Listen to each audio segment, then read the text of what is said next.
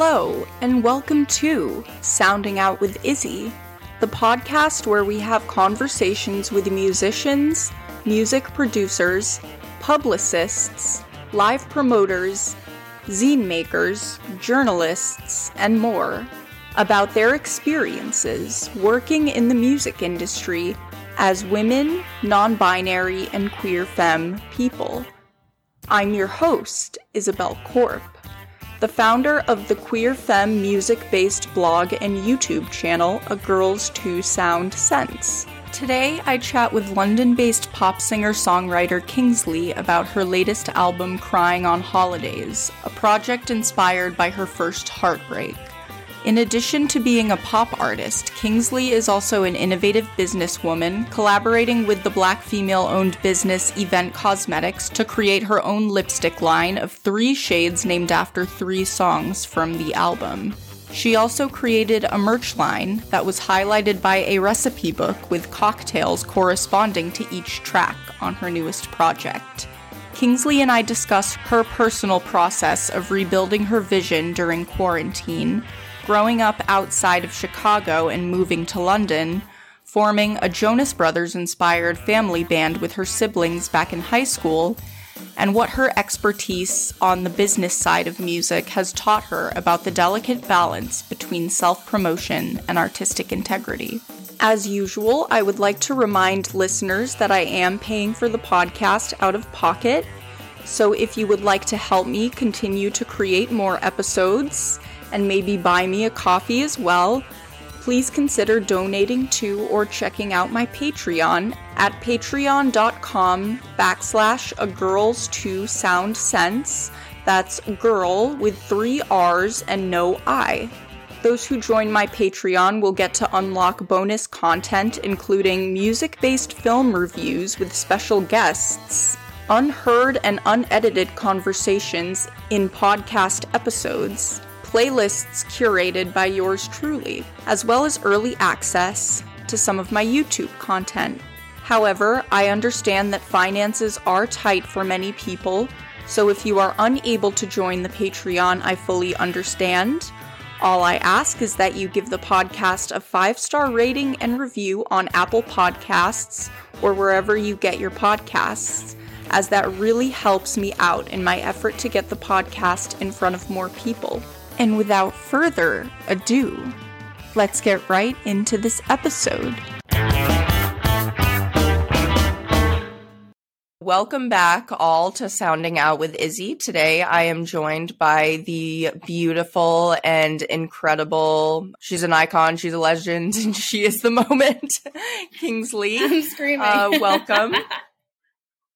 Hello, thank you. To start, I was wondering if you could just tell me a little bit about your backstory. Yeah, Kingsley is the name. I am an indie pop artist, but I have like a lipstick line with my last album, and currently in London, I'm at a restaurant right now because my Airbnb gets cleaned on Fridays until 3. So I am stuck at a restaurant to do this interview, but I just had a glass of champagne. I'm feeling wonderful, and I'm really excited to chat today. Amazing. And where are you at right now? This is, I think, southwest of London, and this amazing bistro called Estillo, who makes the most divine champagne cocktails. I'm in this Airbnb for 3 more weeks. I think it's like southwest of London. I don't really know directions just yet. Nice. Yeah, I'm terrible with directions. I'm just like, oh, is this north? And people are like, no, that's southwest. And I'm just like, oh. But yeah. So you grew up in Chicago, is that correct? Yes, I'm originally from, it's a suburb of Chicago. It's called Plainfield, Illinois. That's where I grew up. I was born on the south side and lived there until 3rd grade. And then my parents bought a house in Plainfield, and they are still there. It's technically Plainfield, 45 minutes south or north or west of Chicago. It's one of the ways. And it was interesting growing there. I think my parents really took the opportunity to move us to an area that had better education systems. The and brown folks do for their children. And so I had like my book was so brand new. My name was the first name you wrote in it.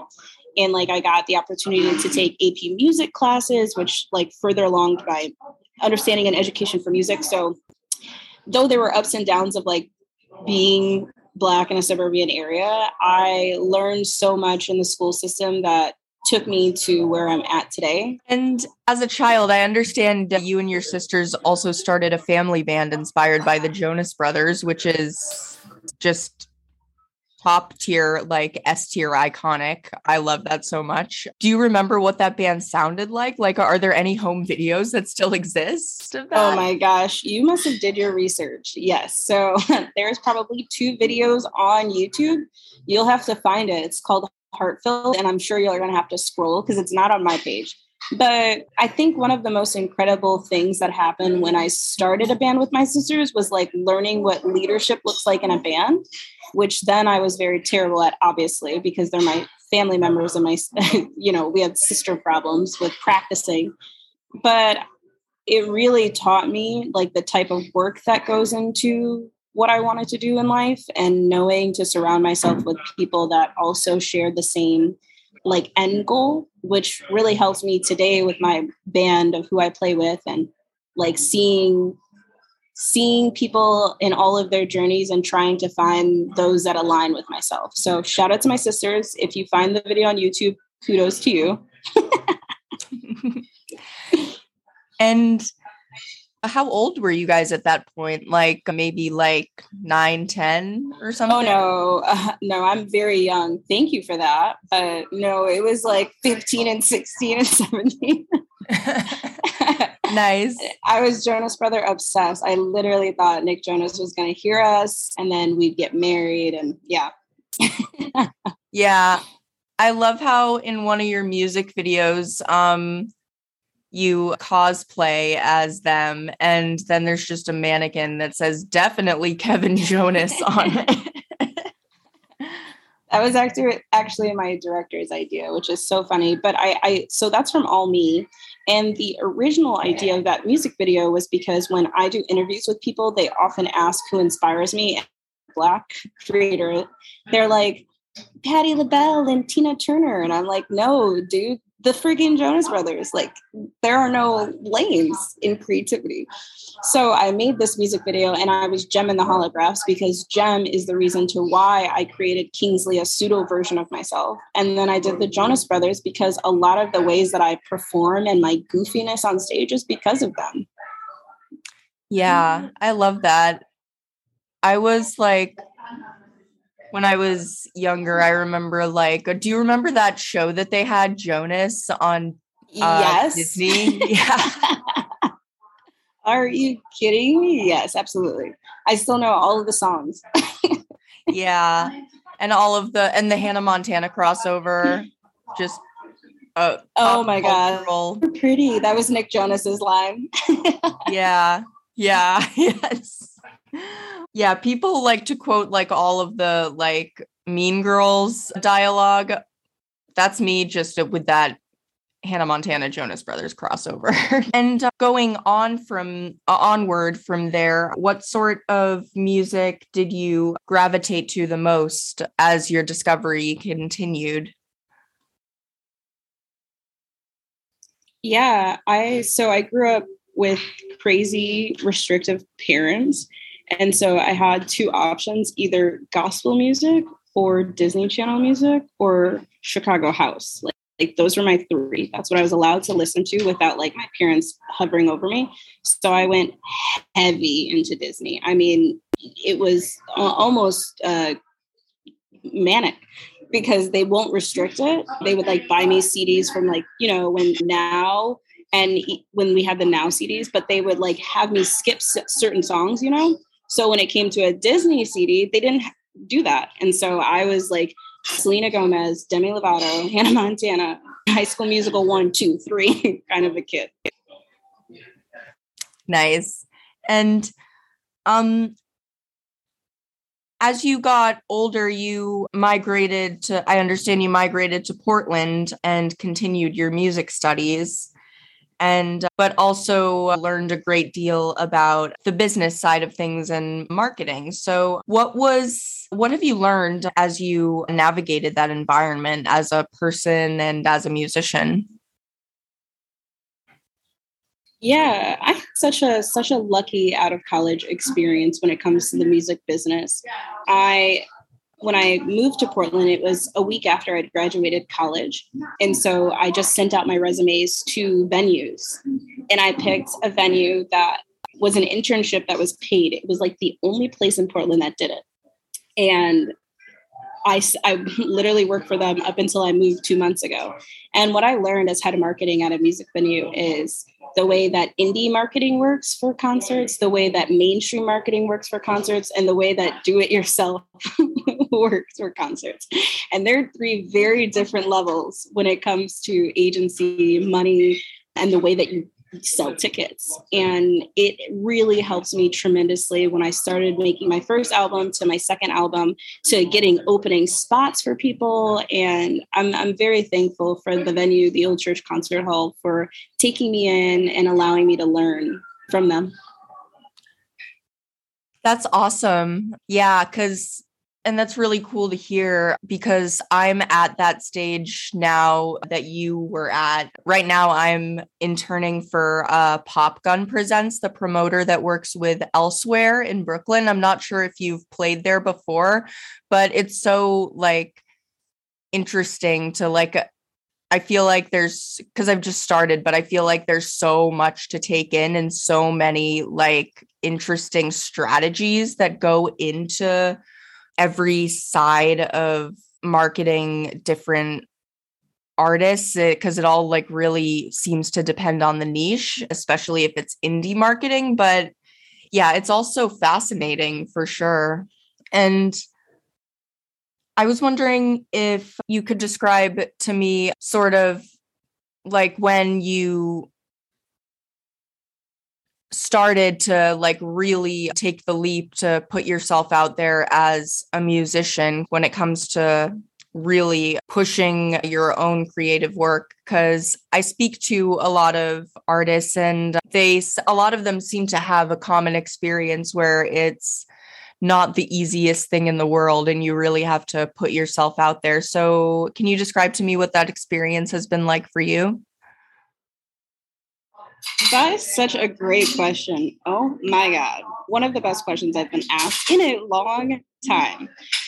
So after working for the Old Church for about a year, I got offered a position at a bigger venue. It was 3,000 capacity and they did major hip hop shows. So presenting Wiz Khalifa and Miguel and other really awesome artists. And this venue, I ended up taking the job, but this venue also managed pretty much West Coast or Pacific West Coast touring. So they would go to Seattle, Portland, and then this place called Eugene, and did that for a full year. And in that timeline, because I was so connected with a lot of people or submitted to open for certain people and got on quite a few that I was submitted on, to the point where I was with this amazing tour manager talking about the next 2 dates. And he said, why are you doing this? Why are you not doing your own artists? You've opened for us here twice and you're still here. And it really hit me in the heart that wow, I can't believe someone believes in me past my marketing abilities. I'm good at marketing, but wow, they saw me on stage and they believed in me. And then I just had to have a heart to heart with myself. Why don't I believe in myself? And 2 months later, I put in my 30-day notice and I said I would freelance marketing and my artistry would be my amazing king. And then COVID happened. So it was a real big shake in the world. And lucky for me, I had already decided that Kingsley was going to be my king. I just now had this amazing offer to sit down and restructure when the world was on pause. Yeah, I imagine. And do you feel like that extra sort of space to really sit down and really look inward and also think about your vision, do you feel like that was helpful? Aside from all the horrible, poisonous stuff happening in the world? Yeah, duality exists, right? It's kind of how I phrase what happened in COVID. Like the ultimate bad that happened in COVID was the world stopped. We lost a lot of lives and we really changed the way that we live, you know? And so when COVID happened, I was like, girl, you're not going to get physically strong because we hate the gym, but we are going to get mentally strong. So what the heck do we need to do to become the master of my mind and really make sure that my craft is being taken care of the way that it deserves? Yeah, I love that. And you also released your latest album, Crying on Holidays, in 2021. And I was wondering if you could describe to me the sort of state you were in when you were writing it, and what were some of your favorite parts of the process? Does the title give it away? I was sad. Sad. It walks you through my first breakup. And I never believed in love because I had parents who were not in love. So I had a great example of what I did not want in life. I was like, I will never settle for a man. And so when I finally fell in love and got my heart broken, I knew nothing but to pour it out in my music. And I'm very thankful for this project. It's meant to be listened to from start to finish. It's not meant to be shuffled because each song is step by step exactly how I process this feeling.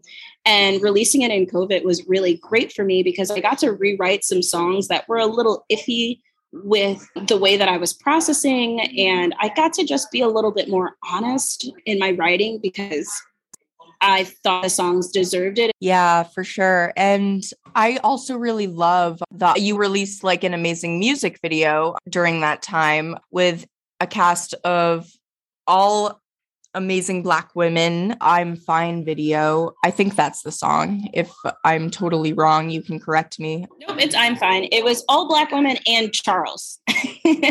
Amazing. And Charles. So what was it like putting that together and shooting that? Can you tell me a little bit about the process?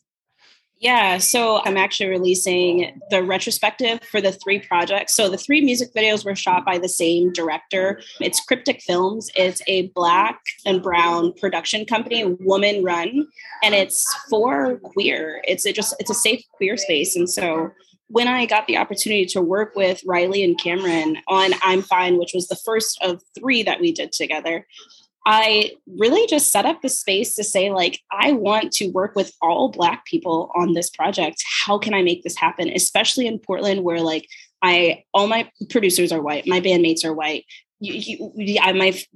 People I shoot my photography with are white. And I'm like, where are the Black creatives? Like, it's hard, but like, I need to be more intentional. And if I'm preaching to my Instagram followers about being more intentional in life, how dare I not, lead the way? So when I got this opportunity for this project, I mean, everything really fell in line. To the costumes were designed by KJ Couture, an amazing Black fashion designer in Portland. The camera operator was Sika. She's now in LA working on her dream. The lighting was by Andre, who is just an incredible photographer and lighter who will make you look just like $1,000,000. He has the most beautiful eye. And the project was even more special because the choreography was by my best friend, who was also in the music video. There's a couple shots of me and another girl in the bathroom. That's my best friend since high school. And it was just a dream putting it together. And our 16-year-old selves were just kicking and screaming that we're working at this kind of a level. And also shout out to the people who lent us all of their Hollywood quality camera stuff. Open Signal, they specifically support Black and brown or BIPOC, Black, brown, and Indigenous projects and give you high level quality camera operations and gear. So yeah, I'm Fine. It was an incredible project. That's awesome. And I'm curious, are you a Paramore fan at all? Are you kidding me? I can sing their first one. This is why I don't leave in the house. Literally comes out in February. So yes. So good. The reason why I bring that up is because that was probably, I was so proud of myself for coming up with one of the best snappy one-liners in my entire writing career. And I said, if I can describe it in a snappy one-liner, It sounds like Erykah Badu singing for Gang of Four, because Hayley Williams loves Erykah Badu and she has like that similar cadence. But so I was wondering if you could describe your music in a snappy one-liner, or just like or your sound. What would you say? First off, your snappy one-liner is amazing. And that's why Black people love Paramore so much. Paramore is gang, 10 out of 10. But my album, my snappy one-liner for just crying on holidays, like the tagline for it is called The Good, the Bad, the Ugly Crier. Amazing. And yeah, I feel like that's just such a universal experience. Like as a kid, the holidays are filled with magic, and then you grow up, you become disillusioned, and then it's just like, oh no, stress, money.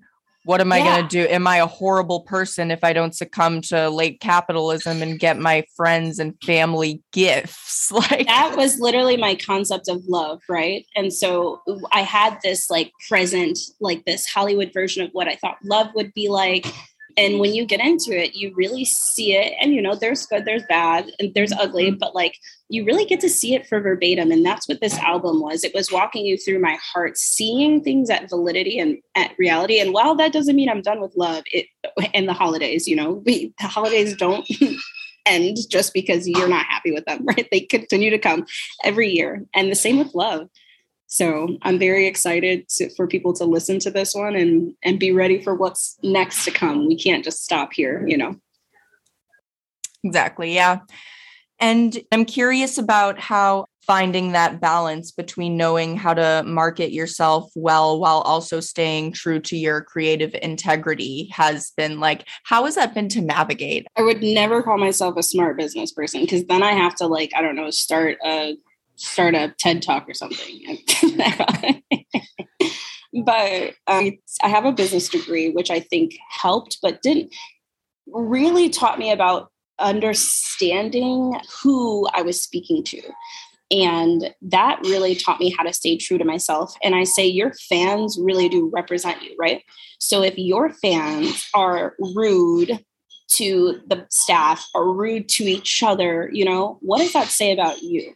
And so when I created Kingsley, I really created this regalness that I wanted to my fans, that when you leave, you feel like you're vibrating on the highest of levels, so high, nobody could bring you down. And 4 years later, I still stand by that. And so everything that I put out with that, it has that intentionality. And that's how I ended up with this lipstick collection that goes with my music. And it's a little different from Rihanna and Selena, right? Because they have makeup lines. I just saw like Travis Barker is doing a skincare line. So it's very different from celebrities, where 3 of the lipsticks were named after 3 of the songs, which were I'm Fine, All Me, and Therapy. And so the lipsticks were made to embody what the song meant in lipstick form. And so this just took my music to another deeper level, that you can connect with me. Like, not only can you listen to the song, but you can wear the song. You can wear the feeling and be it. So yeah. Not smart business person, but having a good time. Having a good time. Yeah, that's a great ideology to have, that you're just here to have fun. But also, what are some of the most exciting since the pandemic has happened? I know like the most common question that I know artists get asked now is like, what's the working process been during the pandemic? So I've tried to come up with a bit of a more fun question, which is, how has the concert going experience changed for you since things reopened? Yeah, I want to say like right when they first reopened, it was such an intention. People like came out to listen. And as time goes on, people are going back to their ways of like being on their phones and talking during your performance. So I really want to hold intention during my shows. So like after my first song, I tell people like, if you came to talk, totally okay, go to the fucking back of the room. I do not care. Go to the back. And that sets the tone for the rest of my show. And I think it's a lot funner. If funner can be a word, I'm deciding it. I have 2 degrees. Funner is a word. And a way better experience. So I'm very thankful that the pandemic after happened and we had those spaces where people really held, on to every word, because we're like, are we going to get shows again? We need to be right here. We need to be present. And I kind of remind people that all the time. Like, we went to almost 2 years without shows. Y'all can sit down for 30 minutes while I play. Yeah. I guess, as a music fan, what are some of the most exciting shows that you've seen lately? I haven't gone to a show yet in London. I'm actually going tonight to a show. So I guess tonight will be the most exciting. I don't know any of the artists. Literally, someone in a coffee shop gave me a flyer, and so I am going. Nice. I feel like, honestly, those are sometimes the most fun, where you just never know what you're going to get. Truly, I'm dragging my best friend along with me, so I won't be alone. But yeah, I'm very excited. I'm very excited to just be enveloped in music again. For sure. Yeah. And I've stopped paying for Zoom, so it looks like it's going to kick us off very soon. So I guess I'll... Good. Forget the man. Don't ever pay for it. Exactly. So as my final question, I guess, I'll ask what else you have to plug. What else does the rest of the year have in store for Kingsley? Do you have anything exciting coming up next year? You can plug whatever you want. Yeah, first, let me say these questions are really great. I get asked a lot of the same things, and you had some heavy hitters. So love that. Great job with your research and your questions. Glad to hear. Yay, plugging. So I have a project coming out next year. And so from now until the end of the year, I'm going to do something that I never do, which is enjoy the fruits of my labor. I just moved to London, so I'm going to spend the next 3 months enjoying being in London while I quietly work on my next album. And the next album is really exciting. I have a title now. It's called Come Find Me. And it's basically the other side of breakup. When you realize you really are a bad bitch, like you are. I don't care what anyone says. I don't care how much the love felt real.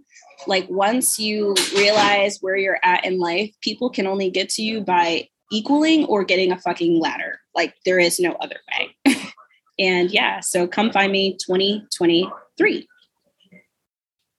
Amazing. Well, thank you so much for joining me. I thoroughly enjoyed just shooting the shit with you, and I'm glad you appreciated the questions. But yeah, thank you so much. Yeah, until next time, dude, keep shining, and congratulations on your internship. Take it all in, but also don't forget, like, in the music industry, there is no right and wrong way. I don't care what anyone says. There literally isn't. There are formulas, but formulas are meant to be altered. Perfect way to put it. We'll definitely carry that with me as I go along. So yeah, thank you so much for the words of affirmation and the amazing conversation. Have an amazing rest of your day, and enjoy London. It sounds like heaven. Yes. Cheers, sweetheart. Cheers. Thank you so much for listening to Sounding Out with Izzy, and a big thank you to Kingsley for joining me for this episode. Remember to subscribe and sign up for the mailing list on my YouTube channel and written blog, both under the name A Girl's Two Sound Sense. Give the podcast a 5-star rating and review on Apple Podcasts or wherever you get your podcasts. And if you're interested, consider donating to my Patreon at patreon.com/A Girl's Two Sound Sense. That's girl with 3 R's and no I. Thank you so much for listening, and I will catch you in the next episode of Sounding Out with Izzy.